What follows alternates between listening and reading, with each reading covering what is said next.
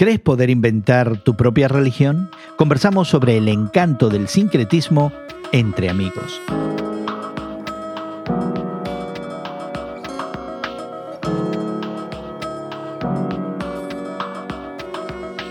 Gracias por acompañarnos en esta conversación entre amigos, Guillermo Serrano, Elsa Mazón y tu servidor Jesús García, como lo hacemos habitualmente, considerando algunos temas que nos llaman la atención, viéndolos desde la perspectiva de la fe cristiana. Y bueno, el más reciente álbum visual de la cantante norteamericana Beyoncé, que es titulado Black is King, parece estar dedicado a Oshun, diosa yoruba del agua, la fertilidad, la pureza y el amor, y al parecer, según se ve en los videos, un alter ego de la cantante norteamericana.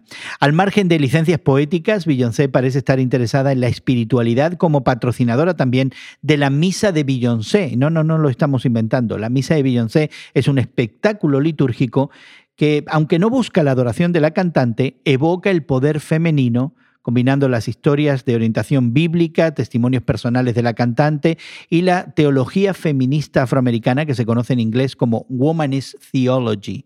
La revista norteamericana The Christian Century comenta en estos días al respecto desde una perspectiva cultural, algo que nos ha llamado bastante la atención. A mí me llama la atención y debo confesar que yo estaba viviendo en otro tipo de mente y también de existencia, pensando que todas las cosas eran tradicionales y normales dentro de mi concepción, y me encuentro con este tipo de cosas que yo nunca había ni siquiera imaginado, porque yo escucho la música moderna como algo evasivo, interesante, el ritmo y qué sé yo, pero nunca me había detenido a pensar que dentro de un concepto musical pudiera haber este tipo de ideas religiosas. A mí me parece también que esta búsqueda o expresión de espiritualidad, ¿no? Y de ponerse de cierta manera como mensajera o líder espiritual, yo creo que conlleva mucho una especie de autorrealización de la influencia que ella como artista, como empresaria,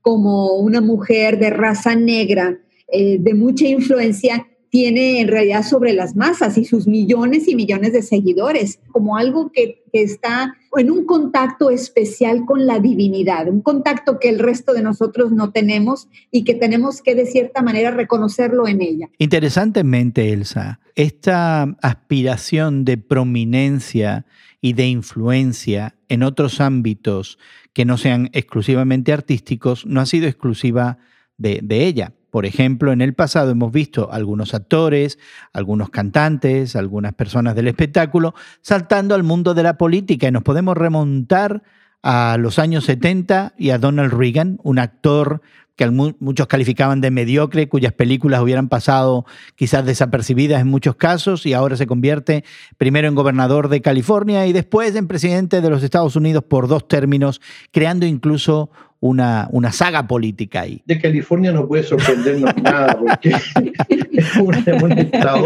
autosuficiente, independiente. Pero este es mi punto, Guillermo. Sí, yo sé eso, pero este es mi punto, Guillermo, que con anterioridad la trascendencia de estos artistas y su influencia a otros ámbitos más allá del artístico ha sido en el ámbito de lo político, pero no en el ámbito de lo religioso. Pero es interesante que este artículo pone allí una frase, una declaración que es muy curiosa. Dice: la gente se opone a las referencias a Oshun, ¿no? La diosa esta de la fertilidad, pero no por fidelidad al cristianismo. La objeción es parte de una vergüenza oculta. Quizá su uso de una diosa yoruba expone lo que tenemos en común con los misioneros cristianos, que sentían que no tenían nada que aprender de los habitantes de lo que creían que era el continente oscuro, refiriéndose por supuesto a África. Y yo creo que esta parte tiene toda la razón del mundo. Nosotros desdeñamos y no nos ocupamos y hasta despreciamos este tipo de expresiones religiosas, vamos a llamarlas así, porque no tienen nada que ofrecer, porque no creemos que pueda haber algún tipo de espiritualidad viniendo de allí, ¿no? Pero no hacemos eso, Guillermo, porque si integramos estas creencias, realmente estamos inventando algún tipo de religión. Es decir, si mezclamos el cristianismo con supersticiones y con ideas y creencias y prácticas de religiones ancestrales, ¿podemos hablar de verdaderamente el cristianismo como nos lo presentan las escrituras? Y yo creo que lo que sucede, Gerson, es muy natural, de cierta manera. No lo estoy justificando por ningún motivo, pero yo creo que es muy natural el tratar de hacer mi religión de acuerdo a mi contexto, de acuerdo a mi realidad, para que entonces pueda yo tener un uso práctico y una validez no solamente horizontal, ¿no? de la expresión religiosa, pero también vertical desde quién soy yo y mi identidad. Yo lo que pienso que es el problema es de que cuando empezamos a remover al Evangelio de Jesucristo, a la palabra de Dios escrita, a la cual conocemos como la Biblia, la movemos del centro de lo que es nuestra creencia y ponemos otras cosas en su lugar. Creo que en este caso, en el caso específico de Beyoncé, lo que está pasando es que ella se está poniendo en el centro, o sus fans, sus seguidores, la están poniendo a ella en el centro y removiendo las anclas espirituales tradicionales que hemos conocido, ¿no? Agarrando de esas lo que nos conviene y lo que no, lo que nos sirve y lo que no. Eso es un poquito diferente a lo que conocemos como sincretismo. El sincretismo tradicional, muy conocido, voy a hablar de mi propio contexto, ¿no? En México, donde llegan los españoles, con todo respeto, traen su religión y tratan de imponerla, ¿no?, a los grupos indígenas autóctonos del país. Y entonces lo que surge es ciertas creencias del cristianismo católico que nos llegó de los españoles con las culturas y las religiones que ya existían en Mesoamérica. Ahora, ese sincretismo se me hace diferente a lo que estamos viendo ahora en nuestros días, en el siglo XXI, expresados en situaciones como en esta ocasión lo está haciendo Beyoncé. Sí, pero aquí hay una responsabilidad muy grande de todas estas inspiraciones religiosas. Hay una responsabilidad del cristianismo, digamos, revelado en la Biblia, en las Escrituras, y que las iglesias siguen o practican, porque al dejar de hacer quizá un énfasis, vamos a llamarle misionero, evangelístico, destacando la necesidad de cada persona, las iglesias, la mayoría de ellas, tratan de satisfacer alguna necesidad particular de los oyentes, de los que asisten, pero han dejado de lado a lo mejor las cuestiones esenciales que el cristianismo enseñó, como pueden ser el amor, la gracia, la bondad, la solidaridad y otras cosas que son parte esencial del cristianismo. Al abandonar este tipo de enseñanzas, y una de ellas que se ha abandonado, la idea del sacrificio personal para ir en ayuda de otros, a lo mejor deja este vacío a este tipo de experiencias religiosas que nos llegan, como esta, por ejemplo, en donde una cantante capitaliza este vacío para irlo llenando con estas religiones ancestrales, antiguas, que vienen no solamente del África, ¿no? Latinoamérica tiene su propia tradición también, no solamente sincretista, pero también su propia tradición religiosa, qué sé yo, espiritual, ¿no? Yo creo que han hecho ambos muy, muy bien en extender la conversación a prácticas, ya sean del orden sincrético o simplemente de la creación de una religión conveniente. Pero me preocupa la idea de que realmente para inventarme una nueva religión, una nueva creencia, simplemente lo que tengo que hacer es agarrar elementos cristianos y mezclarlos con cualquier otra creencia o con cualquier otra idea, ya sea del orden secular o ya sean supersticiones y creencias ancestrales de religiones que ya no existen. Y no solamente eso, Gerson, pero también tomamos de Jesucristo esos pasajes de la Biblia donde Jesucristo es el triunfalista, ¿no? No tomamos de Jesús, toma tu cruz y sígueme, donde el camino es difícil, donde se atraviesa por una pasión, inclusive cuando está diciendo el apóstol Pablo en las Escrituras, en el Nuevo Testamento, pidiéndole a Dios que lo libere de ese pesar que tiene.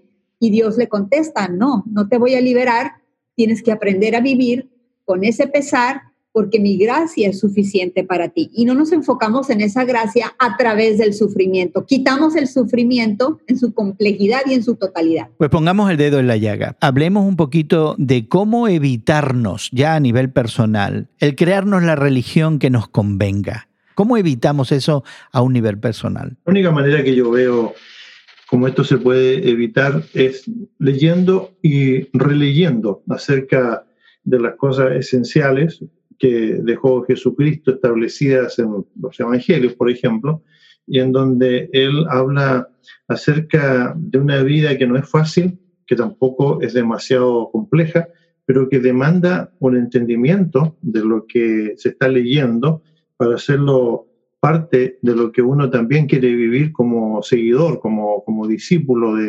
del Mesías, de aquel que nos dejó una enseñanza tan trascendental. Pero yo no veo otra manera de lograr esto sino a través de una relectura de estas cosas que están ahí, que nos han sido dejadas, en la mejor traducción posible, o en varias traducciones posibles, porque también tenemos que hablar en algún momento de esto, cosas que lleguen al corazón. Yo creo que la esencia del cristianismo es tratar de comunicar lo que el Evangelio tiene en el idioma del corazón, en el idioma que nos llega. Uno puede leer por cuestiones culturales y de enseñanza y de educación varios idiomas, y puede entender varios idiomas, y sin embargo tiene un idioma del corazón, que es donde llega esta palabra y que nos hace realmente sentir que lo que estamos leyendo tiene sentido para nosotros. A mí me parece también importante, además de lo que ha dicho Guillermo, que se me hace muy, muy acertado, es el poder de la oración, no como lo estamos entendiendo desde ese punto triunfalista o de la teología de la prosperidad, sino el poder de la oración. Me le refiero a ese momento que tenemos de intimidad con Dios, donde estamos en conversación con la Santísima Trinidad, Dios Padre, Dios Hijo, Dios Espíritu Santo, y le pedimos a Él que nos guíe, que nos dé sabiduría y discernimiento, y que nos proteja de ir por caminos, sobre todo espirituales, los cuales no nos guían ni nos acercan a Él, y buscar que nos ayude en ese camino de la santidad. Y todos sabemos que ese camino de la santidad muchas veces es el camino más difícil, como bien lo has anotado, Gerson, es el camino angosto, y no va a ser, por lo general, el camino de las grandes mayorías. Es un camino donde muchas veces se camina en secreto, en la soledad y en humildad. Y buscar, yo creo también, después de esa oración, el pedirle a Dios que nos lleve con personas que son más maduras en su caminar con Él, y que nos lleve hacia ellos para poder imitar ese discipulado que se ha llevado, ¿no?, a través de los siglos, al estilo del apóstol Pablo y de su discípulo Timoteo.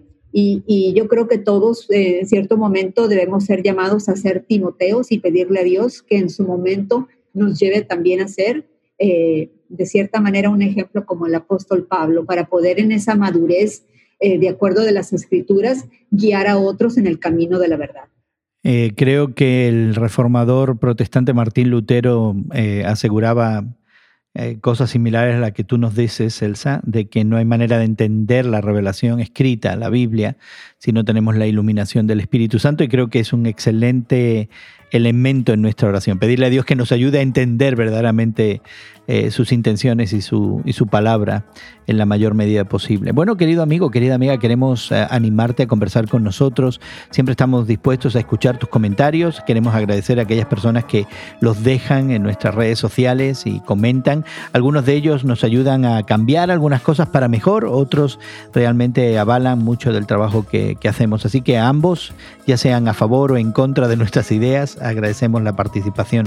Y queremos animarte a que nos encuentres en radiomoody.org o también en Twitter. En Twitter somos tus temas de hoy en Twitter. Queremos agradecer el trabajo de producción que se hace en Sao Paulo, Brasil, y también en la ciudad de Chicago, y agradecer el tiempo que Elsa y Guillermo dedican a conversar con nosotros entre amigos.